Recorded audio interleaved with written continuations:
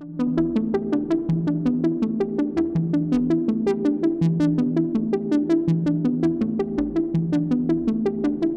and welcome to the Cinema in Seconds podcast. This is the podcast where we look at small moments in great movies. My name is Ian, And I'm Daniel.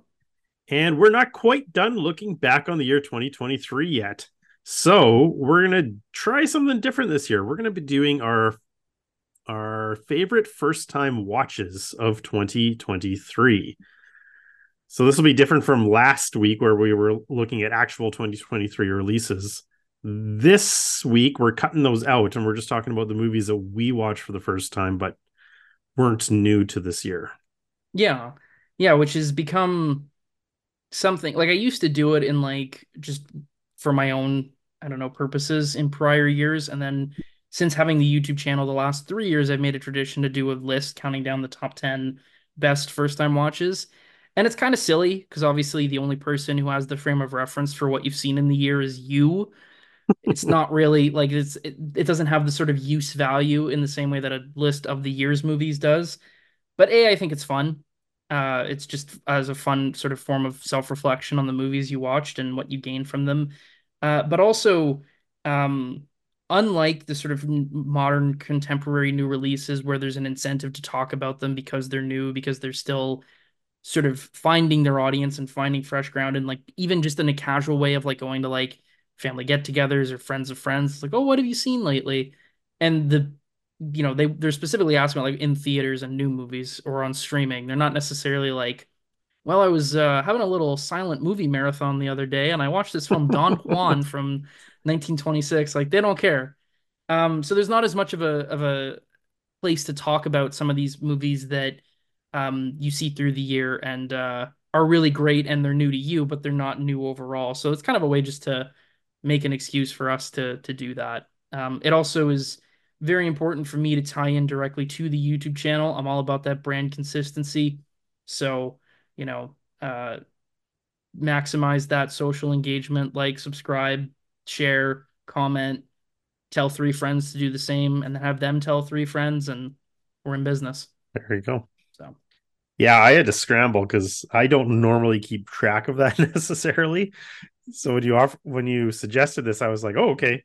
So I had to like go back through the annals of Letterboxd and figure out, okay, what have I that's the actually seen for thing. the first You time? still And technically take the record. So, that's true. it's still written down. It's not like I was just like, just try to think about it and remember If from your brain. if I didn't have Letterboxd, I don't know. I would have had no idea. Well, the great thing is, like, you could just lie, and like no one would know if you didn't have, like, because Letterbox people can double check.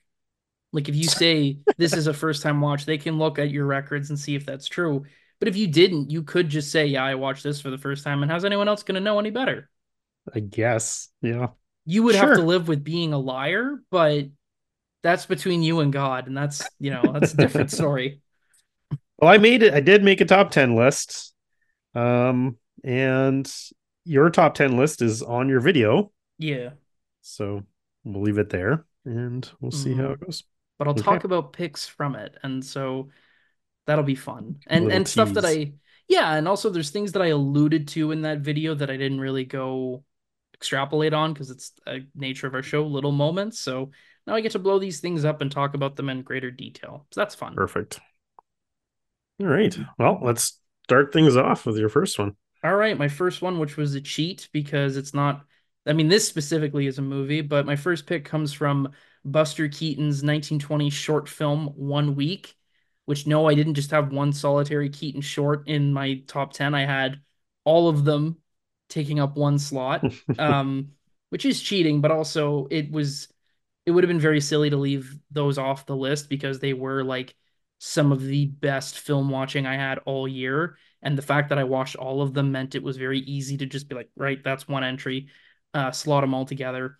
And One Week is the first Keaton short film that he directed. He'd starred in a couple others, including being apprenticed up by Fatty Arbuckle and working with him. And he also shot another short film before this, but he was unsatisfied with it as a debut. So he didn't end up releasing that one until later when he had like a gap in his schedule. Which side note, he's way too harsh on because I believe that short was I think it's called The High Sign. Also really good and perfectly quality silent comedy, but One Week is better. It's actually one of his best silent shorts, so um, great way to debut. And I actually really appreciate the chutzpah of like, this isn't a good enough debut. I'll make a better one, and that'll be my first one. Um, the premise involves this newlywed couple who are trying to build their dream house, but the instructions for how to build it have been sabotaged by the film's villain, the rejected suitor of the woman Keaton has married. So everything is built incorrectly. And there's a lot of great comedy from that and then the repercussions of that. But the moment I'm choosing isn't too directly related to that premise. It's this brief moment where Keaton's wife is in the bathtub and she's running soap across her body, and she drops it, the bar of soap, and she sees it and starts to reach for it, and then stops, and then looks at the camera with this acknowledgement of she can't reach out and grab it without revealing her naked body to the lens. And you see a hand come from behind the camera, cover the lens like with its the palm of its hand, but so you still see the fingers and the barest outline of a background through the sort of through between the fingers that holds for a couple seconds, and then the hand lifts up and you see her in the tub scrubbing. I love this for a number of reasons. One, it's very funny and it's a really unexpected joke because it's the only time the movie does this, so it really does catch you off guard when it happens. Um, I also find there's something genuinely kind of erotic and sensual about it, and the fact specifically that it's not the hand goes over and there's a cut. It's very clearly like done all in one real frame, as it were, where the hand goes, and because you see the fingers, you can still see the background. It doesn't just cut to black and then cut back. That makes it so much more like dirty and inappropriate because it's like, oh, she actually did have to reach out. It's real. Movies are real. So that's great. And I also finally the reason I like this and is kind of emblematic of the Keaton shorts as a whole, even though this joke is fairly specific and there's not too much like this exactly, one of the things that I think was really illuminating going through these shorts is it's kind of easy to think of them as like, oh, this is what you watch after you've gone through the features, then you watch the short films and see how he got there. And there's a part of it to that's part of the appeal, but he's really fully formed already. So it's not like he necessarily is figuring things out as he goes. He already knows how to make a movie and his instincts are already really assured. Um, but also there's types of jokes that he does in these shorts that he does not do in his features. There's a lot more absurdist visual gags that he didn't really carry over into feature films because in his mind, when you have a feature runtime and you have more of a dependency on like plot and story, you can't break the reality as much or the story will fall apart. And this isn't a lot of those gags are more visual stuff. Like there's this whole running bit in The Goat, which is maybe my favorite of any of these shorts, where they keep with the elevator where they have like the needle that indicates which floor it's on. They'll stop the needle somewhere, and that'll actually physically affect where the elevator itself is, even though the needle's just supposed to be like representing that. Like they put like a at one point Keaton takes a nail and hammers it in, and it stops the needle, and then the rest of the elevator won't move either, which is wonderful.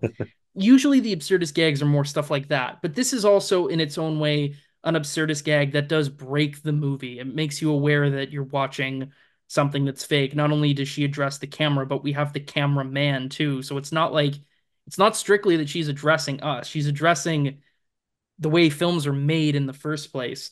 And that's not the kind of joke Keaton is going to do in his feature films. So to watch his short films, you get to not only the sort of beginning versions of the elaborate physical gags and stone-faced comedy that he will do in his features, you also get a type of humor that is only found in the shorts, which makes them really essential viewing.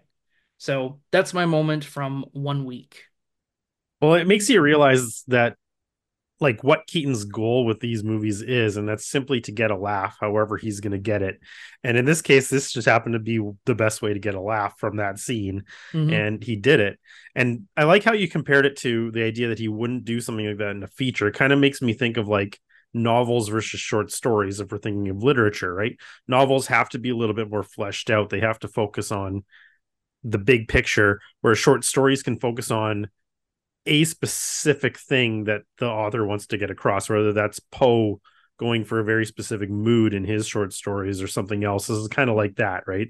He just Hmm. wants you to laugh and laugh consistently throughout this, and he'll get those laughs however he needs to get them. Um, Yeah, that's a really good point. Like it's that diluting to its essence where there is a story, and I actually think the story here is really sweet. I was expecting I based on the think that the relationship is like really sweet. Like yeah, the newlyweds, I loved it. It it's was they're very like yeah, sweet. I don't know a better adjective for that. well, I found I don't know about you, but like going into this, knowing the premise and seeing it established, I thought, okay, especially because it's like a rival for her affection that causes it. It's like, oh, it's going to be about how because of that sabotage, Keaton's incompetence is going to drive a rift between these two. And that's not what happens at all. It's really more about just this young couple trying their best to Yeah, endure, being a couple together and the hardships that come their way. And it's like, I'm actually, for a movie that, yeah, is very much like jokes is the primary focus, you do end up getting swept up in them more than you maybe expect to. yeah, they're in it together, and it's nice. It's very charming. Yeah, I this is think a it wonderful also, little movie. yeah, Like it yeah. is, it's great. You see the first that I'm aware of, at least, iteration of the classic house falling bit where the window lands around Buster. Yeah, Um, which again, like so again, you do have like the prototype gags, as it were, but even just as its own contained bit of comedy, like if you only ever saw this, you would still think Buster Keaton's a genius, yeah, absolutely. and a brilliant comedian. And it's funny you mentioned too, like the goals of like um making you laugh is the really the major and utmost concern because you can kind of see that by the last short start to shift and you see okay it makes sense that he would go to features now because the last film he makes, The Love Nest, is also funny, but the comedic streak is a lot darker and the story in general is a bit more involved and epic, and there's also a lot of the appeal is more just like the genuine tension of this character who is, for various reasons, found under the sort of subordination of this gruff ship captain who punishes his orderlings for failing him in harsh, brutal ways. And of course, Keaton's buffoonery invites potential punishment. But it's like genuinely really tense and really elaborate, even in its production. And it's like, it makes sense that after this, he starts making feature films because it feels like now he's ready for that, or that's maybe not even ready is the right word, but like that's where his interests are now. Right, Not that right. his features aren't also hysterical, they are, but Oh yeah, anyway. there's lots in those, but this one, it was just like consistently. It always was something different, right? Every and it even has the whole this day, no, this day though, this day. Mm-hmm. But he's always finds new ways to make that physical comedy work. Even the scene, like the bathtub scene when she's in the bathtub and he's trying to put the chimney on the roof. So he decides the best way he's going to do that is to wear it like like a dress and then just walk to the hole that he made and that'll do it. It's so good. Yeah. And the very end with the train just killed me. Just I was just uproariously laughing. These movies are really fun. Honestly, watching them for the longest time, I was very like Chaplin is my silent comedy guy. After watching all the shorts, I'm like, I may need to rewatch the Keaton features because coming off those, I do think he's at the very least a better visual storyteller than Chaplin was. I just don't think we need to have that dichotomy either. I think that we can just recognize that they're both That's geniuses is true. what they do. They're both And great, as is yeah, Harold Lloyd. yes, yes. They're Um, like Buster Keaton is just like these guys. You really really hope that they don't just disappear into the annals of history, right? Because when you think about how long ago this was, mm-hmm. but how like absolutely brilliant they are, and like anybody could sit down with 1 week, and if they actually open themselves up to this, like they would absolutely see what we're talking about because it's Yeah. it's brilliant. It's truly great work from a truly great comedian. Well, it's funny you say that because my one of the I think the last public film going experience I had pre-pandemic was in the intro class that I was TAing at the time, and we screened Sherlock Jr. And being in a room full of first year undergraduate students, many of which are only taking film as an elective and will never take a film course again, and hearing them laugh consistently and uproariously through a silent movie gave me hope for the future. Excellent. Then the pandemic hit, and my hope dwindled gradually and forcefully over the next several years. But that one moment was really nice. Excellent. So, yeah, 1 week is wonderful. And Yeah. if you only see a couple Keaton shorts, it's definitely one of the ones to watch. But I feel like watching this one first is also a good invitation to like just watch them all. They're really great. And this one's on YouTube, so They all are, I it's think. easily accessible. Hmm. Yeah, I caught them all on Criterion Channel, except for the Pale Face, which they didn't have. I don't know if it's because that's one of the more racist ones. But I don't think so because it's not the most racist one, and they have those. Hmm. So I'm not sure if it was an oversight or a rights issue or what. But they were all on Criterion Channel for a bit, and it was some of the best 3 days I've had watching movies in recent memory. Excellent. Nice pick. Okay, well, I will move on to mine. So, should I start my top 10 list until I get to my. Sure. Yeah, let's do it However you that want to way. do it. That sounds like it'd be All right. fun. So, for number 10, so a lot of these picks are like ones that I watched because of the podcast. So, that's kind of cool. And number 10 was After Hours. So, that's one of them. Nice. Number 9, I'm not going to tell you because I'm going to leave that for a couple weeks from now. Oh, Yeah. So,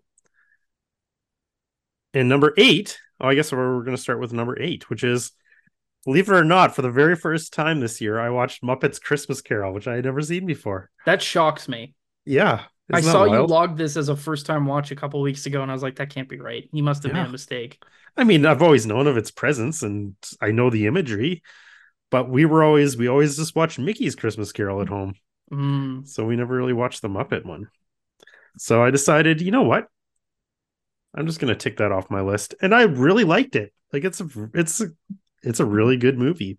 hmm. Um so my moment is a moment where Ebenezer Scrooge has just been visited by, well, normally in most of the stories it's Jacob Marley, but this time it's like Bob and Jacob Marley, which because it's Waldorf and Statler, so they got it. They can't break that team up. No.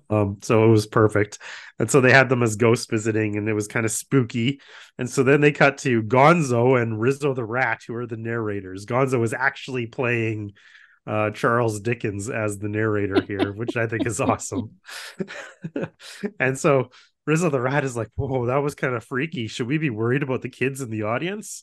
And Gonzo just says, oh, it's fine. This is culture, which I love. That line really spoke to me. It just speaks to like how clever the Muppets are and how self-aware they are. Um, and it speaks to like the fact that, you know what, sometimes kids can be scared. We've talked about this on the podcast before. But I kind of like that they're using just the fact that this is a classic story, that it's fine, right? Hmm.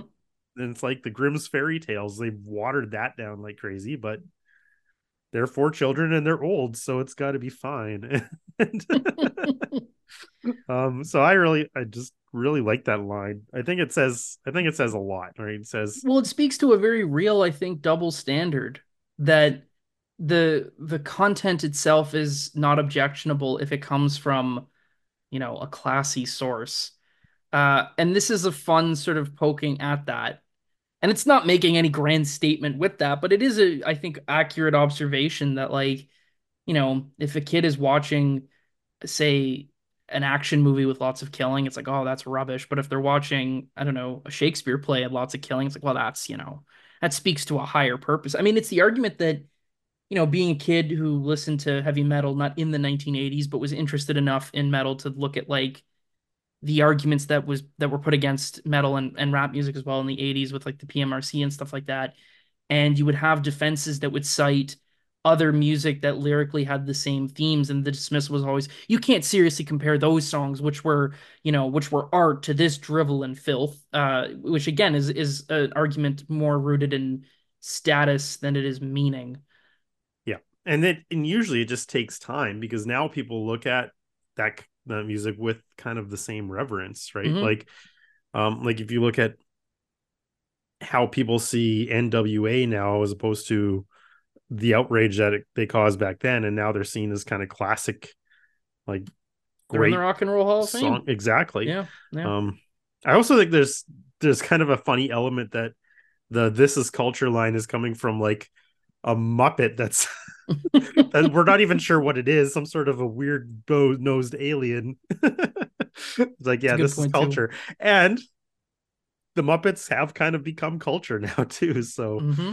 I mean, you can definitely make that I argument. mean, this film is often, I think, heralded as, and I'm not an expert in adaptations of A Christmas Carol, but it's seen as one of, if not the best one.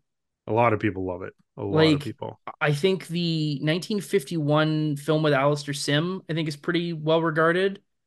But other than that, it's like this is the one that people, and part of it, the fact that it has the Muppets immediately will make it stand out, especially when a Right. lot of the earlier ones are from the 30s through to the 50s are all in black and white, which means it's rightfully or wrongfully easier for them to just all blur into one. This is in color and stars Kermit the Frog, so you're gonna remember this one. But also Michael Caine's really giving it socks. Like he very famously has talked about how he didn't play it like he was on stage with Muppets. He played it like he was with the Royal Shakespeare Company. And Right. it shows. And yet he was also very excited to do a movie with the Muppets, which I think is awesome. Like Michael Caine Yeah. rules. Hmm. Yeah, it's a really wonderful adaptation. It also speaks to, I think we talked about this when we talked about the Muppet movie, but the way like the Muppets are not characters per se, they're like the stars. Like Right. that Gonzo's playing Charles Dickens. And they don't make that, they don't hide that. They're very clear that they are playing these roles of these characters, which is, kind of Hmm. a fourth wall thing too that the Yeah, Muppets are so good at. I think it's in the Great Muppet Caper where Fozzie and Kermit are like brothers and they look identical to the characters because the characters they're playing are, but obviously they don't look anything alike. And that's, that's fun, but it also, I do think it also speaks to this way that like Muppets engage with the children audience where they simultaneously invite you to acknowledge that what you're seeing is make believe, which also makes the more horrific elements of it justifiable in that sense of like should be worried Right. with kids like no, it's culture, like it's telling you that's a funny joke, but it's also like this is just pretend, it's okay, but at the same time it maintains the sort of fantasy of it by the fact that yeah, the Muppets are actors, but the Muppets are real too. Like Kermit's playing a character, Gonzo's playing a Right. character, and that interplay is really really fun. And the fact Yeah, and it puppets is. in general are so natural for that because they're simultaneously so clearly like make believe and pretend, but also so expressive that you buy into it fully. Yeah. And Gonzo and Rizzo especially, like I love them as the narrators, and they'll just like pop up every once in a while, and they'll be like, okay, we're gonna, like, this is getting too much for us. We're gonna leave the story for a while and then we'll come back at the end. And then they come back. They said we said we come back. Here we are. Like, they're just great narrators. Hmm. Hmm. Yeah. Yeah, Yeah. I really enjoyed my watch of this. It's a delightful little movie. For what it's worth, it's relatively new to me. Like I don't think I'd seen it for the first time until either last year or the year before. Um, but somehow this just feels like something you would have seen. No, yeah, I I don't agree know. with you, but I never did. Well, I'm glad you got to it and No. you enjoyed it so much. And now, anytime there's any debate about um, any sort of questionable content in films or television or anything, I'll always think of this Gonzo line.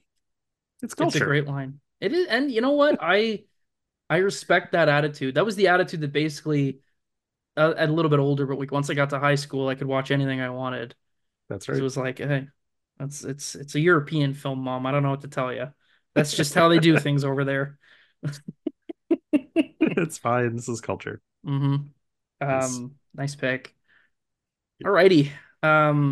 Should I jump to something a lot heavier and Yep. more emotionally fraught? Let's Let's do talk it. about A Woman Under the Influence, John Cassavetes' brilliant film, which for I think for a long time, in my personal assessment, was my biggest like blind spot film. Not just because it's Cassavetes' most celebrated and famous film and probably well regarded film, but also it just seems specifically as someone who's really interested in 70s American filmmaking. Like, why haven't you seen this? This is embarrassing. Um, but I saw it this year, and it's every bit as good as I'd been led to believe, and then some. It's fantastic. And the moment I'm choosing is, I think, gets to a lot of why it's so special. So, to give some sense of synopsis, the film is about the marriage between Nick, who's played by Peter Falk, and Mabel, who's played by Jenna Rollins, Cassavetes' wife and muse and brilliant actress in so many of his films. And she suffers from, I shouldn't even necessarily know if I should say suffer, but she has various mental health problems, and they manifest largely in these weird behavioral tics where she'll dance to no music. She will say things that are sort of nonsensical or erratic. She'll just make sounds. She behaves in ways that are off-putting and atypical to normal expected behaviors, and it ends up leading to in around the middle of the film, she's sent away for to a hospital for psychiatric care for 6 months. And then the film picks up again with her returning to her home for the first time in that 6 months and being reunited with her family and kids. And Nick, in one of a many blunderous decisions, decides to have a party for her for coming home to celebrate, which, yeah, is a terrible idea. And even though it starts out massively and then is called to just a few people, is still a bad, misguided idea. Don't do that, Nick. But what stands out is as she arrives, she's notably different in her behaviors than she was before. She's clearly nervous and uncomfortable, but she's also very cautious in every move she's making. She doesn't say much. She's clearly concerned about saying and doing the right things and not doing the wrong things. And she feels very uh sheltered and withholding. And Nick gets frustrated at one point and grabs her by the hand and takes her aside, goes up the staircase with her, and we have a two shot of them, and it's just kind of it's a really tight framing. You only get like basically half their faces looking at each other in the dark of the staircase. And Nick starts talking to Mabel very intensely, saying, I just want you to be yourself. Who cares what these people think? It's your house. You do what you want. And it's really intense and a little bit violent the way he's kind of grabbing and yanking her around to do this. And it expresses a lot about their relationship. The fact, for example, that he's like, I just want you to be yourself. Well, that's not entirely true because you helped send her away because she was behaving abnormally. And now she's come back and is trying to behave normally, and you don't like that because that's not the person that you love and you're frustrated with and he even says like, he says like, give me one ba ba, like doing the noises she does, like just be yourself. And you see in that scene and the way they're behaving, it's so vividly clear, like they really are not good for each other. That, he, in addition to having this party, which is such a boneheaded idea, in addition to the way he sent her away, now saying, oh, I don't care about what people think. I want you to be yourself, and how unhelpful that is for what she's already dealt with and where she's gone because of in no small part, because of his choices. The other thing, though, that makes it so much more challenging as an audience is you also see why these two are together, because there is a real sense of affection and love. And when he's saying, I just want you to be yourself, he's not doing it maliciously, and he doesn't fully realize the contradiction of that. He does believe it. He does love Mabel. It does hurt him to see her not be herself. But then he also isn't really equipped to deal with the consequences of it. And you also see from Mabel's perspective why she would be attracted to Nick, that Nick is in this sense supportive of her and loves her for who she is, and then yet at the same time will try and harangue her into behaving normally, and doing so in ways that, as we see both before this and after this, are violent, both verbally and at times physically. And it's just such a heartbreaking moment as an audience because you can see so vividly, yeah, these two shouldn't be together, but emotionally, you really want them to be able to figure it out and work it out because there is love there and there is affection. And Peter Falk and Jenna Rollins are so devastatingly vulnerable and raw and emotional here that you want them to make it out okay, even though they probably won't and they probably shouldn't. It's a beautiful moment that encapsulates so much of what makes this movie special. So that's my pick. Nice. That's a good moment. I haven't seen this movie, but like from what you're describing, it gets across the idea that the relationship is dealt with as complex and murky, like troubled relationships are, which means that they're not always all good and they're not always all bad. And sometimes people can't express what they want to express. And that kind of sounds like what he's doing here, right? Like it's almost like he wants this opportunity to get across the idea that he is okay with the person that she is, and he wants her to know that and to come, but he's not doing that properly. Mm-hmm. And he's putting her in a weird situation, saying, I want you to act the way that you act around these people, but that does not necessarily what she wants, right? She's that puts her kind of on the spot, and that can be really, I can see how that could be really uncomfortable. Yeah, and that she's essentially been punished for behaving in the ways that now he's saying, no, no, that's who you are and that's who you should be. Yeah, and I also think it gets to like the complexity of actually, you know, dealing with mental health as both someone who, I mean, for one, it's perhaps erroneous to look at the film as like she's got these mental health issues and he doesn't, because he in his own way seems just as I don't know, uh atypical in his behaviors and as she is. It's just that his are more socially acceptable or more normal. Like there's a scene, for example, like he reveals himself to be, many ways, a much less competent parent than Mabel is, but because Mabel's behavioral tics are these more abject and obvious sort of abnormal ways of acting, she gets isolated and picked on. Or even like there's scenes, for example, where he's like screaming at her or his kids, and it's like, well, no one would say that's good, but we wouldn't necessarily say a man yelling at his wife or kids is abnormal either. It's very normal. Um, and especially in the context of, 50 years ago, say. So, and again, I'm not saying that people are okay with the way he behaves towards her or his kids, but he's judged by different standards than she is. And obviously, there's also just gendered expectations that play into that as well. But I think there's something to how it's very easy to say and even to believe, oh, you support people with their health struggles and especially mental health. But actually doing that work is hard Well, because because there's no textbook for it. Well, I mean, no, there are probably textbooks for it, but there's no sure, like you don't have a script written out for you in no, that with that particular person with that particular situation. That's just not reality. yeah, and people don't follow, scripted behavior as much as, you can try to contextualize and pathologize behaviors. It's much more difficult to actually put that into practice. But even on the simple level of like, oh, I support you and I'll be there for you. In general, it's easier to say that than to do it. But I think especially when it's with someone's mental health struggles, it's one thing to say, oh, I can deal with you or I can support you and be supportive when you're dealing with this issue. It's another thing to then that's your life and you have to do it, more than once and it's recurring and frequent and having to maintain that.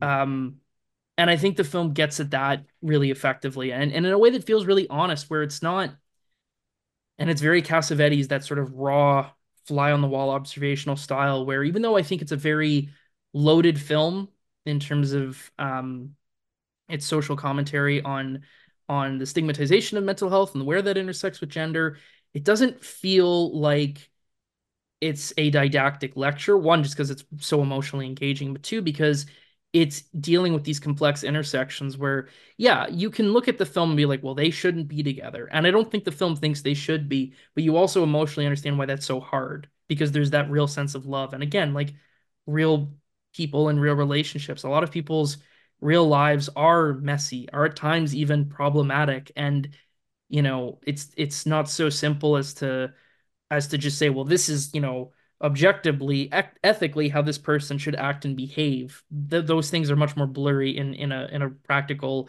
lived experience.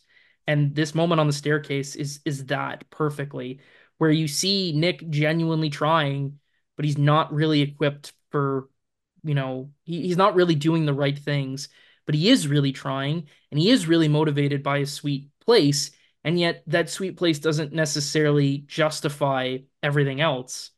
Um, and for having this play out in the context of like a sort of party and family get together, which I think for a lot of people are socially anxious scenarios in the first place, as a dramatic conceit heightens it all the more. Yeah, it's brilliant stuff. Yeah.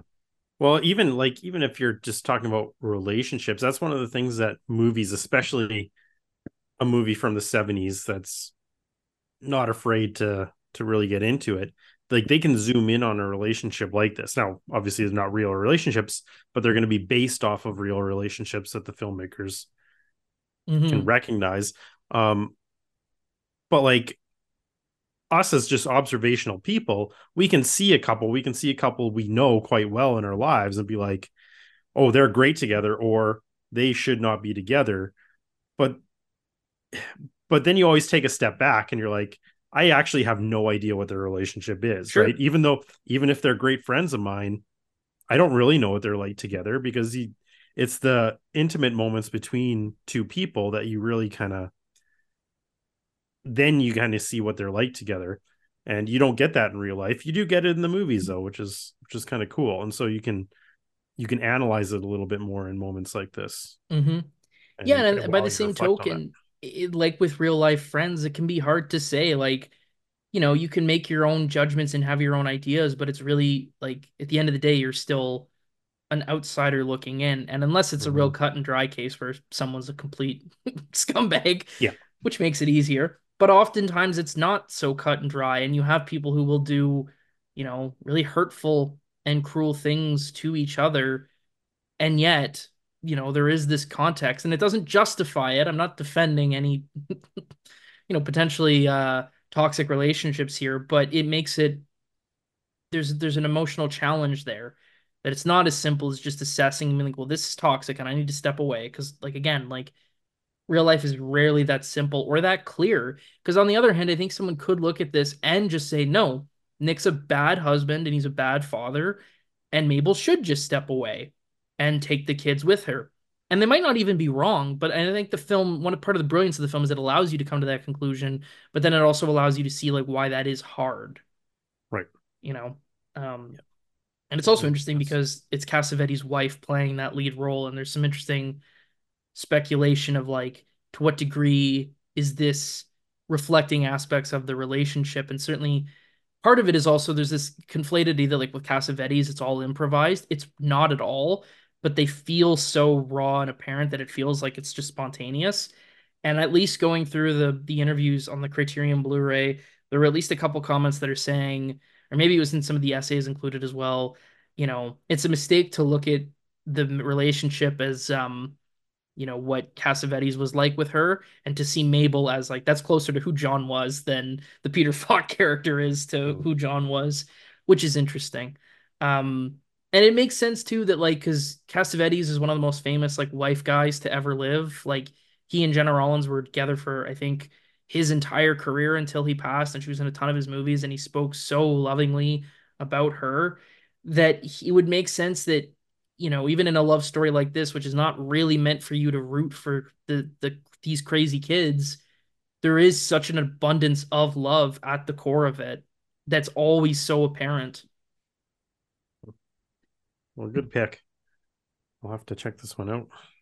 It's real good. It can be it seems like it's a film that can really like challenge people emotionally, and it's for what it is on the long side. I think it's like 2.5 hours or something. I didn't feel like it dragged at all, and actually like it kind of went by almost in a blur, and it was only after the more I thought about it that it was like, wow, this really like impacted me even more than I think I knew as I was watching it.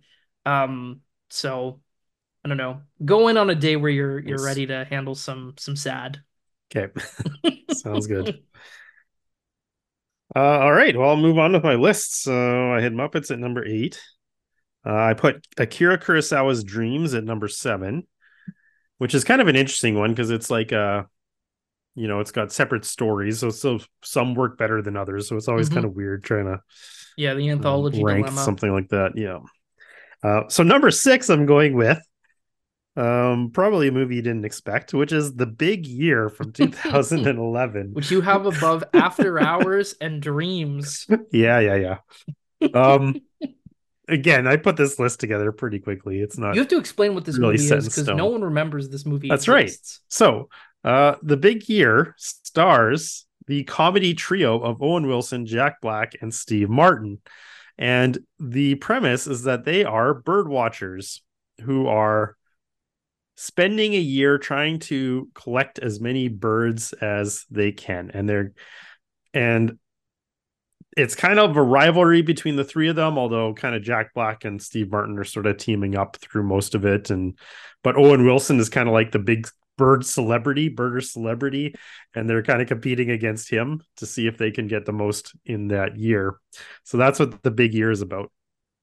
And it's not as comedic as you might think if just looking at this cast. It's actually a little bit more subdued in the comedy, and it ends up being a little bit more of a a heartfelt story, more or less. And I'm pretty sure it's based off of a true story. Like Jack Black is playing this guy that just has been saving money to take a year off of his job and so that he can do this specifically. And Steve Martin is retired from his high pressure job and he's decided he's just going to take a year. And this is a thing that people do. Like this is this is a subculture. So why did I pick this movie? I think for that reason. I kind of like the subculture aspect of that. I always like movies where you learn something about like a hobby that people get really into that you never really knew about. And this kind of does that, and I think it's cool. And I think the birds are awesome. So there we go. Actually a big fan of birds. I've gotten into them quite a bit. I've kind of made my own list of birds that I've seen and stuff. So I like it quite a bit. And so my moment is plays to that idea of the subculture, because my moment is when January 1st hits, I think is the start date. The first day that they're going to start collecting the birds for the year. Owen Wilson's got his list out and he says, okay, there we go. Black-billed magpie. And he checks it off. That's the first bird on the list, which, okay, fine. That's the first bird on his list. But then when you're looking at it, like from now, I'm not saying I'm in the birding hobby. I'm not, I know I'm very, very much on the periphery. But if you know anything about birds, that's funny because magpies are everywhere. So like they are very ubiquitous birds. They're all over the place. They're around all year long. They don't shut up. They're everywhere. And so of course that's the first bird that he's going to see. Of course it is. The only other one that would make more sense would be like a house sparrow, right? It's one of the most common possible birds that there is. And so I like that kind of little nod to the fact that bird people will get this, that yeah, the first bird on the list is going to be one of the most common birds that you ever see. And no matter where you are, at least in North America, like I'm pretty sure magpies are pretty common most places. So I kind of like that little nod to the hobby. Yeah. So it kind of reminds me of, if you'll let me divulge a bit, about 12 years ago, I went to Mexico. My sister-in-law was getting married in Mexico. So we went to the Yucatan Peninsula. We got there. It was like an overnight flight. We got there pretty early at like 6 a.m. and we were pretty zoned out, but we're like, okay, let's rest a little bit. And then we'll go down and meet everybody at the pool. And we start walking to the pool and I saw an iguana and I got so excited. I was like, holy cow, there's an iguana. I'm like, Kimberly, get your camera out. So I'm going to go take it. Let's take a picture. We took a whole bunch of pictures and I like went up as close as I could to it, took a picture of me with it. I was like, this is exciting. We've already seen an iguana. And then we like turned the corner and there was like a dozen more just kind of lined up on the sidewalk. And I'm like, oh, so this isn't really a big deal. Like this is a magpie, basically. This is like a gopher in Saskatchewan. These things are going to be all over the place. So it always remind me of that. But so That's amazing. You have to share that photo on Twitter if you can find it. I should try to find it. Um, I've not seen this movie. Uh, I haven't thought of it since it first came out in theaters because this was the year that I started listening to like a film review podcast. So while I didn't see everything by any stretch, I did have an eye on like most mainstream releases to some extent. And I don't think I had thought of it in that entire time since until I saw it pop up 4-star review I of thought you that would as on surprise you. Letterboxd. I was like, Yeah. whoa. You might be the movie's biggest fan in the world. But I think you make a good case for it, and certainly the specificity of that reference because I kind of respect just the filmmakers willing to indulge in that kind of joke, knowing that a very small percent of the audience will get it, assuming they get like if it does find a wide audience, most of that Right. audience is not going to be familiar. Like I don't you could have told me just now that like that the joke was that's the rarest kind of bird and you never see those, and I would have been just as like, "Oh yeah, I don't know." And you can imagine like I don't know, like let's say it's like a sitcom episode of some show, say it's like Married with Children or something, and they're doing this version, like this kind of story for just the one Right. episode. You can imagine a similar joke, but like the bird they're seeing is like a seagull or something. Like it's something so much more basic. The fact that it's still like a properly identified, you know, type, I don't know what the correct terminology would be to use here. Black-billed magpie. Right. That classification where it's like most people won't know that and won't Right. know what that means. I don't know. There's a real like good on you for taking the sort of high road with your joke there. Yeah, it's well, I will say that birders probably did watch this movie because they're like, probably this is Sure. the only movie about It's never about gonna happen their again. hobby. No. So I'm sure they've that's a big swath of the audience. The last time they made a movie about us, it was the closest thing was the birds. And that didn't help our cause. That's right. We gotta enjoy this one while we Yeah. can. Now they got the boy and the heron, and that's still There kind you of go. anti bird. Yeah, yeah, it's true. It's Yeah. like I like to think it's when Justice League came out and was tanking, and like DC fans were like, "Seven for the seven. Commit to see the movie 7 times so it turns a profit for each of the seven members of the Justice League." It's Oh that, but it's boy. like Birdwatcher's doing it for the big year. Yeah, it's I don't know. I think it's a nice little. It's a softer comedy. It's not like a uproarious comedy, but it's fun and you.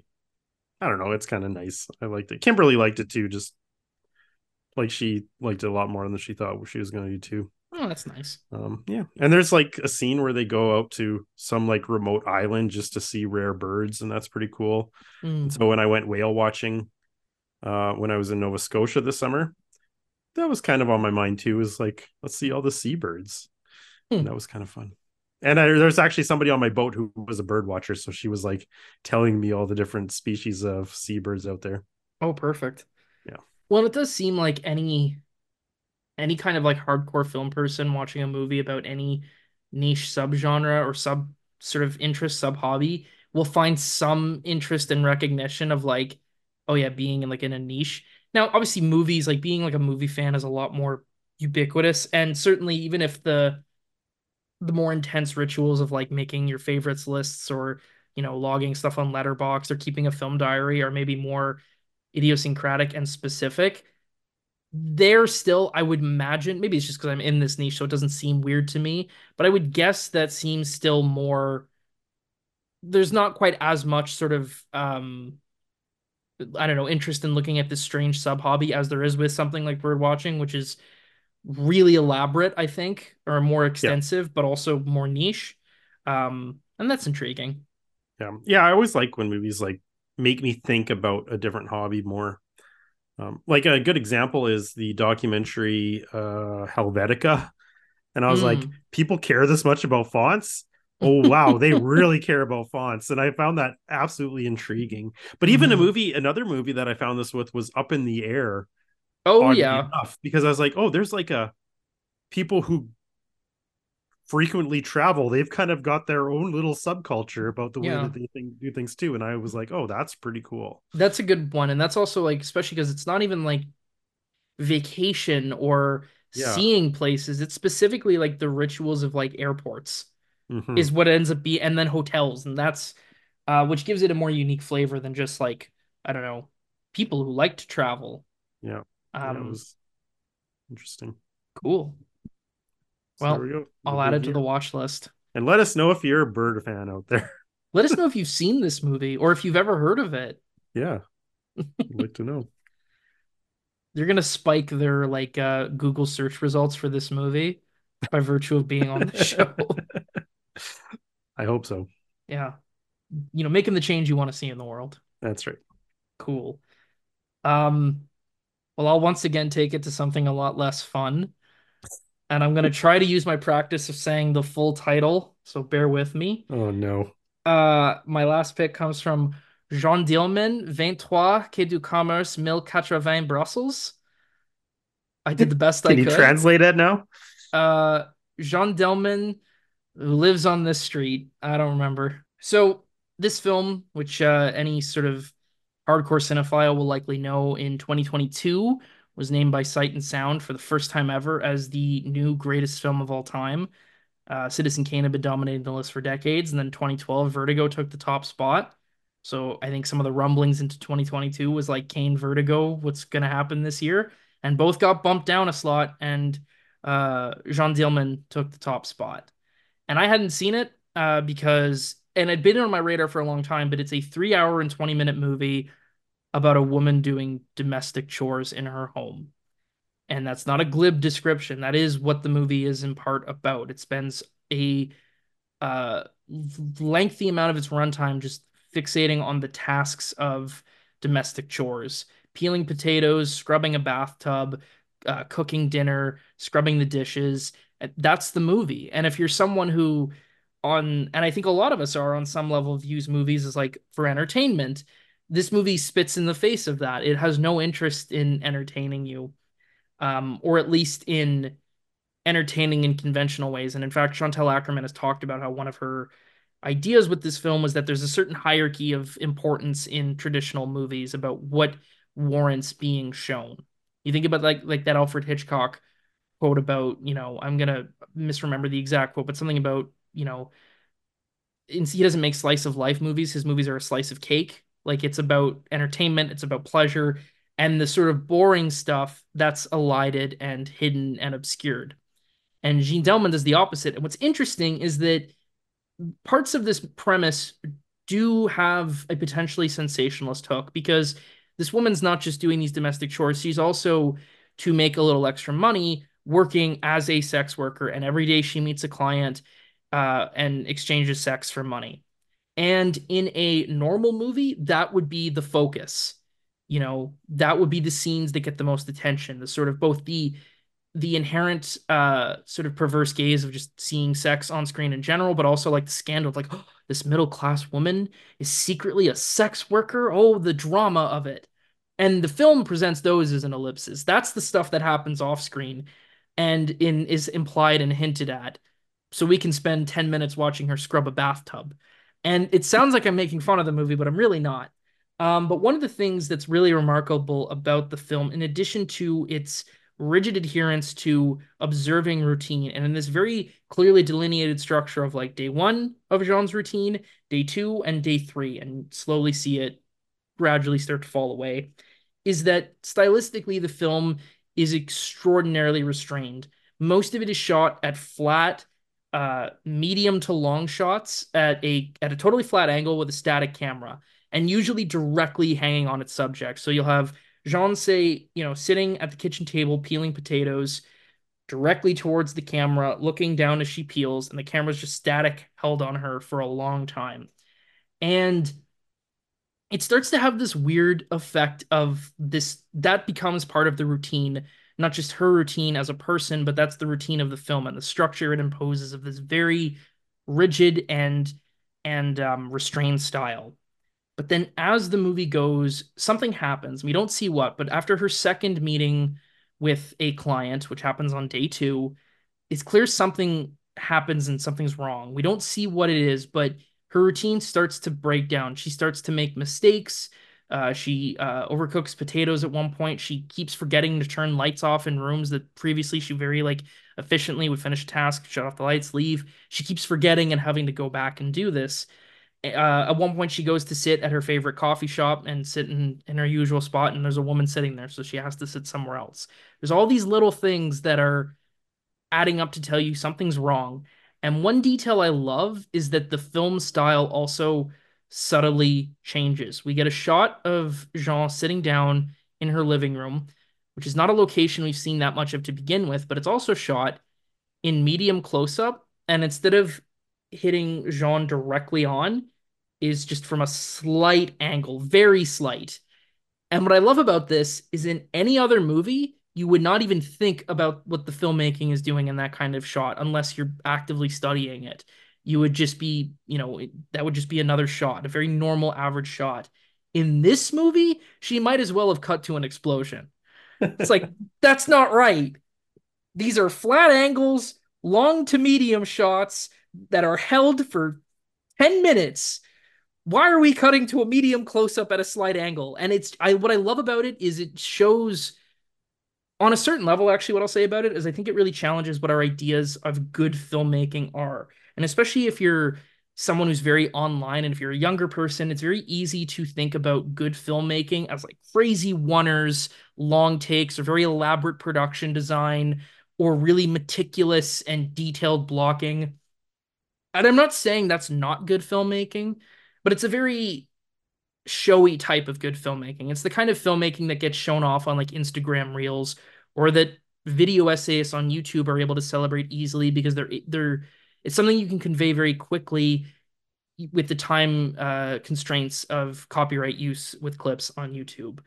Something like this, though, is a really good example of filmmaking in terms of how direction is guiding our attention and informing the story, and how then those choices can affect us.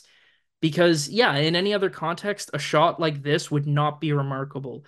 But in this movie specifically, because of how restrained and how rigid and how consistent it's been in its style, this shot, this angle is significant to us. It communicates so much to us about something being wrong. And on an even more basic level, it just is startling to you as an audience. And when you can do that with what is a very routine shot type and cutting choice, that's masterful filmmaking.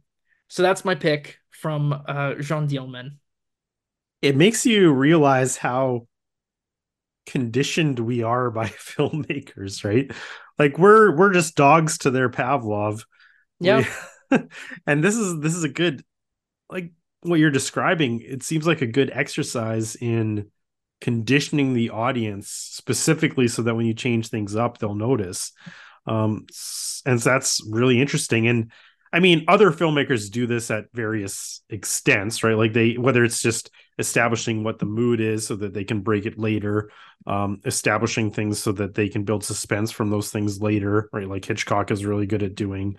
And in this case, it's conditioning you to understand the mundanity, but understand her routine.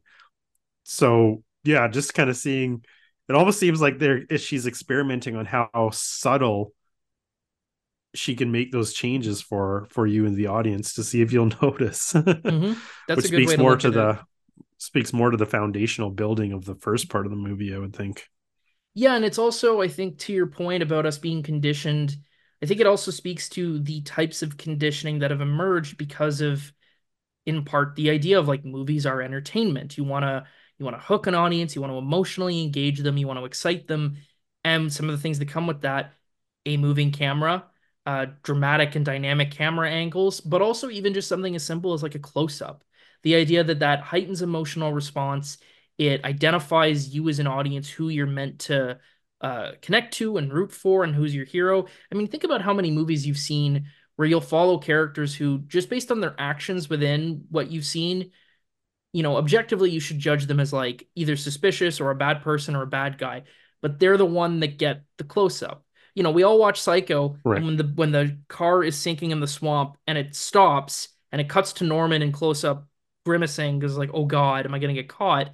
We all feel that tension for him, even though he's covering up a murder.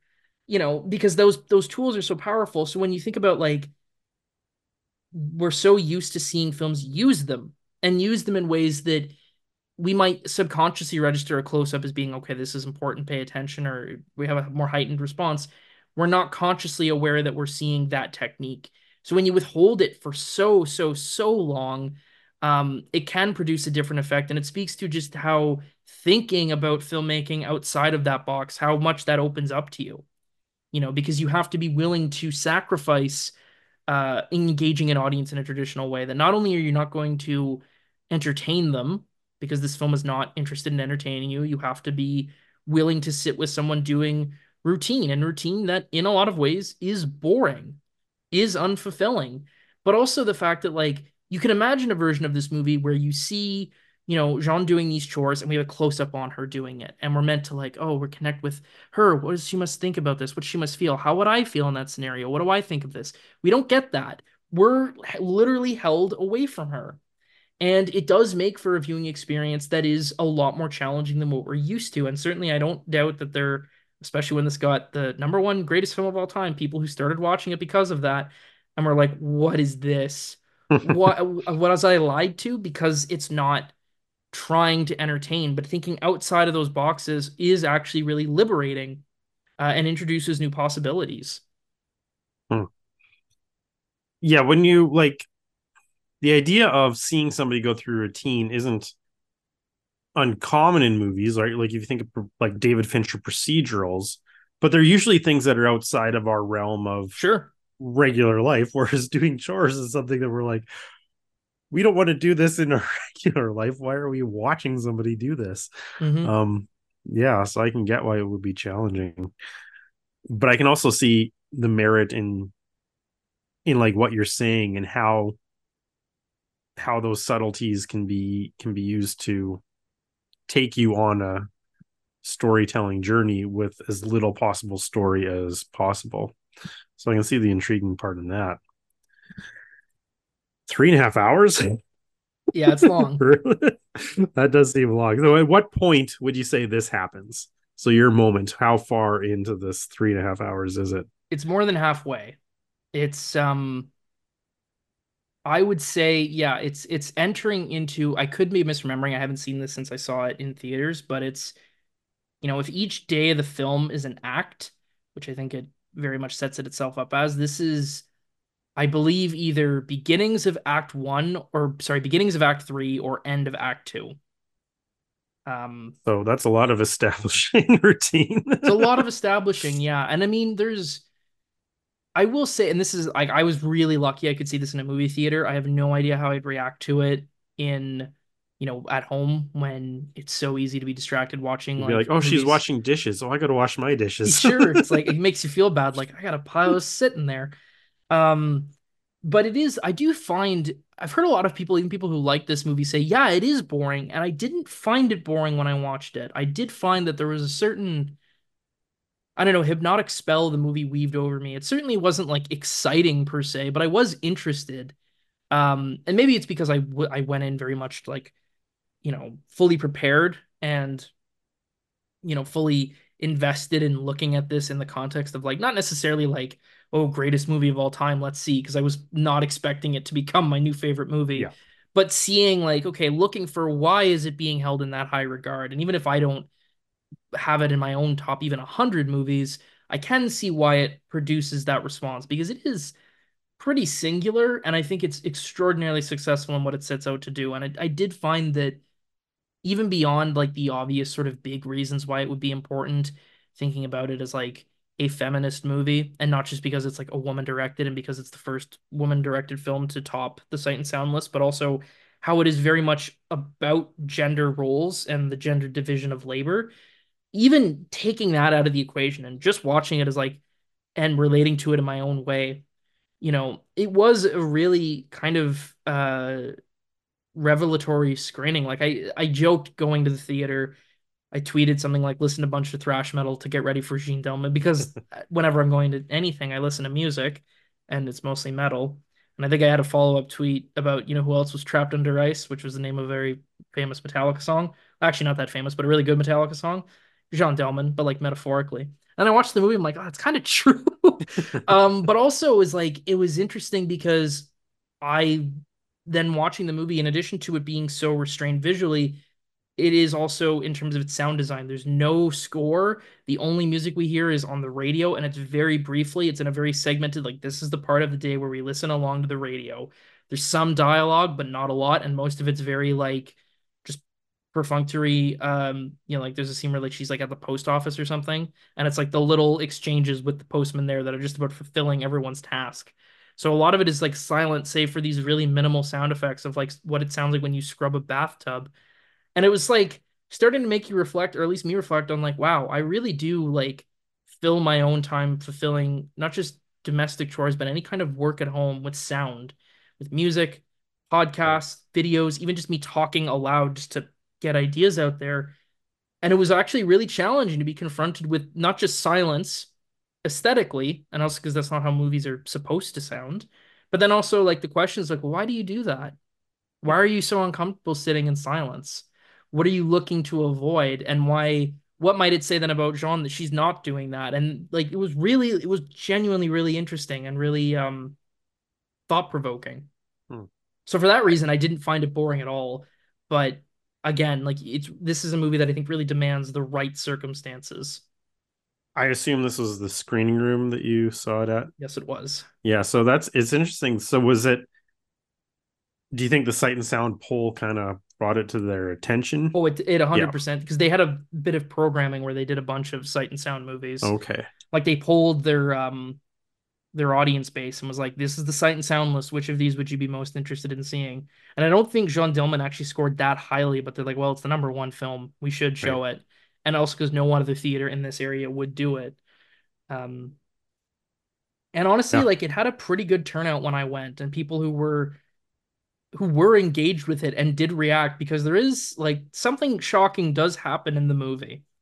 And when that thing happened, and not just like the medium shot, like something, an action within the film is shocking, and people reacted. They reacted very strongly. So it did work for that audience. I think if you give yourself to it, if you can find the time and you can find the right environment, it is really rewarding. But obviously, that's easier said than done.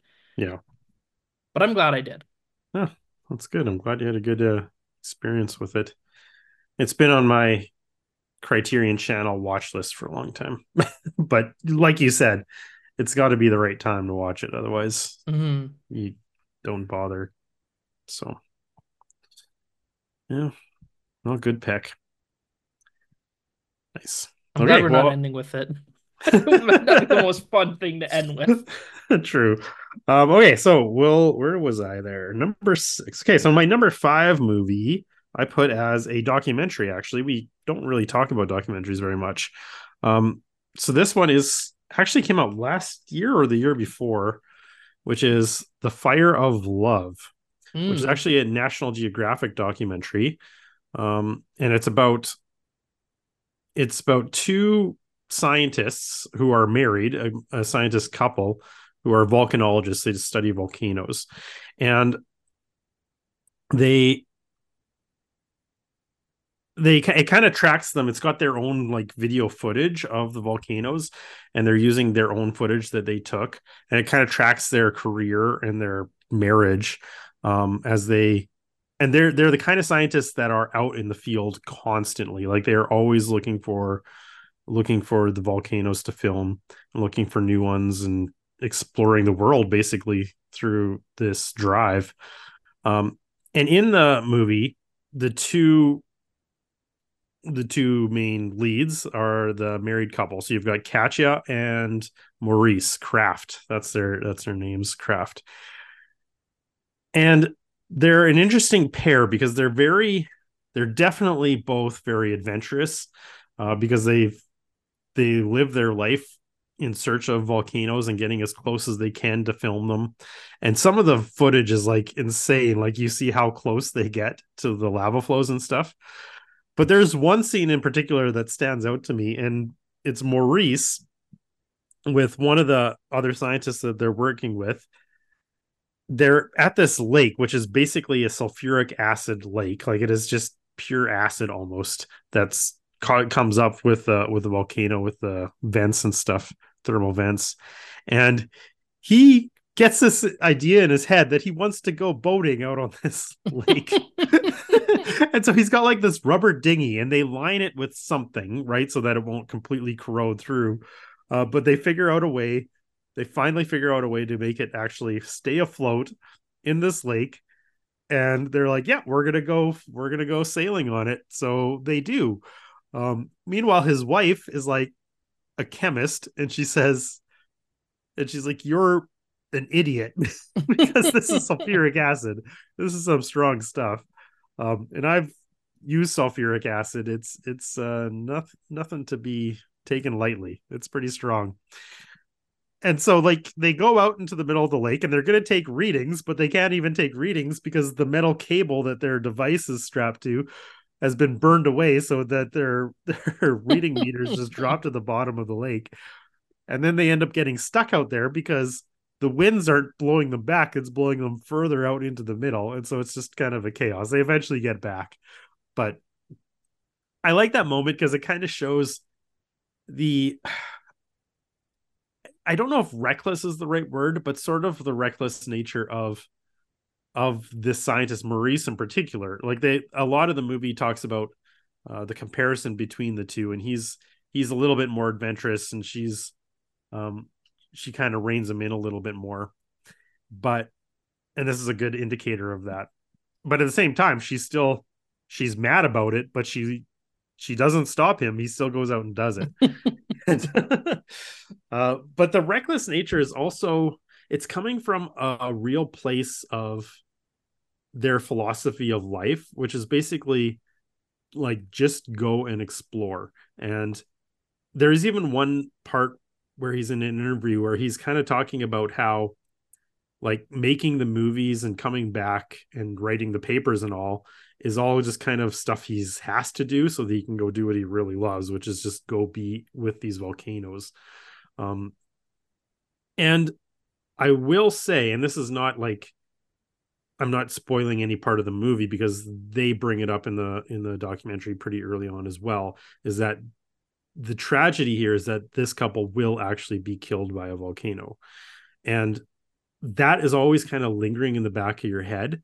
But when you see like how they're talking about it and how they're living their lives and how they're doing things like going out boating on a sulfuric lake, you realize that they've actually kind of accepted that that could happen, and not in a way where they're just giving that, lip service and saying that they're prepared to happen, but you're actually seeing that actually no, they, if they are to be, if they find themselves in a bad situation and one of these volcanoes kills them, I think they actually are accepting of that, and they realize that living this life that they want to live is worth the risk of that happening. And you really get that sense with this documentary. I think that's a real strength with it. Nice. Would you say that, because I haven't seen this film, would you say that in terms of that idea of they've accepted the risks of this and that if they die doing this, that it's a very real possibility, that it, for you as an audience member who doesn't live so dangerously, it makes that behavior make sense to you? I say in a sense it does, because Okay. you like when they first start, when they're really young and they first start doing this work, like we're talking, they managed to get enough of a grant to like rent a car, and it's basically them and like one other person just completely making it up and going out with like nothing other than their car and like their camera equipment, um and just doing what they want to do. And they basically have blazed this trail for themselves, and there's something admirable in that, like the fact that Mm-hmm. they're truly living a life of like adventure, I guess, right, and exploration. And uh, there is something admirable about that. Of course, a movie like this makes you think of Werner Herzog's Grizzly Man, and I think that's a good Yeah. counterbalance to this. And whereas in that movie, I kind of see that guy as an idiot. Right? Like he's also living in dangerous situations, and when that goes badly for him, you're kind of like, well, yeah, what did you expect to happen? It seemed like Whereas he was completely delusional about, exactly, yeah. I haven't seen that whereas film either. I really should. yeah, and so this is a good point of comparison for that, because this is, you truly really do believe that while they do take precautions, right, like they know what they're doing, but they're also aware that these can be very temperamental geological events that, you know could take their life at any moment, and eventually it does, Hmm. with like a massive eruption that they just couldn't get out of the way of in time. And yeah, so I think that these two are much more understandable than the Grizzly Man guy. Well, I bring that up because like I'm something of a coward. I live my life safely and with maximum Well, it's not like I'm precaution. going skydiving every weekend either. Well, I'm also terrified of dying in any way where people be like, "Oh, what'd you expect, guy? Come on." And part like why I wouldn't skydive, it's like you had to know you'd screw that up. It's like, oh yeah, you got a point. So I'm speaking somewhat in jest, but also it is like a fascination of like seeing people who do live in a lot more openly dangerous ways, and in a way where it's not like a self-destructive thing, as it seems to Hmm. be in this case, but nonetheless has that awareness. I would imagine that would be a barrier, I think, for a lot of audiences. It's just like, okay, but why would you do that? Like, why would you, live in that kind of way? Um, and in this moment, I think, at least the way you're describing it, sounds like it would be good for starting to indicate an answer to that. Um, Yeah, it's also a great sales pitch for the movie because just hearing you describe that, it's like, ooh, yeah, I'd watch that. That sounds good.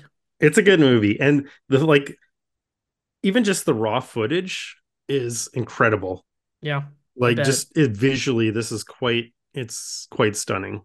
Yeah, this was actually recommended to me by regular guest Michael of the Oh, show. nice. So yeah, it was a good recommendation.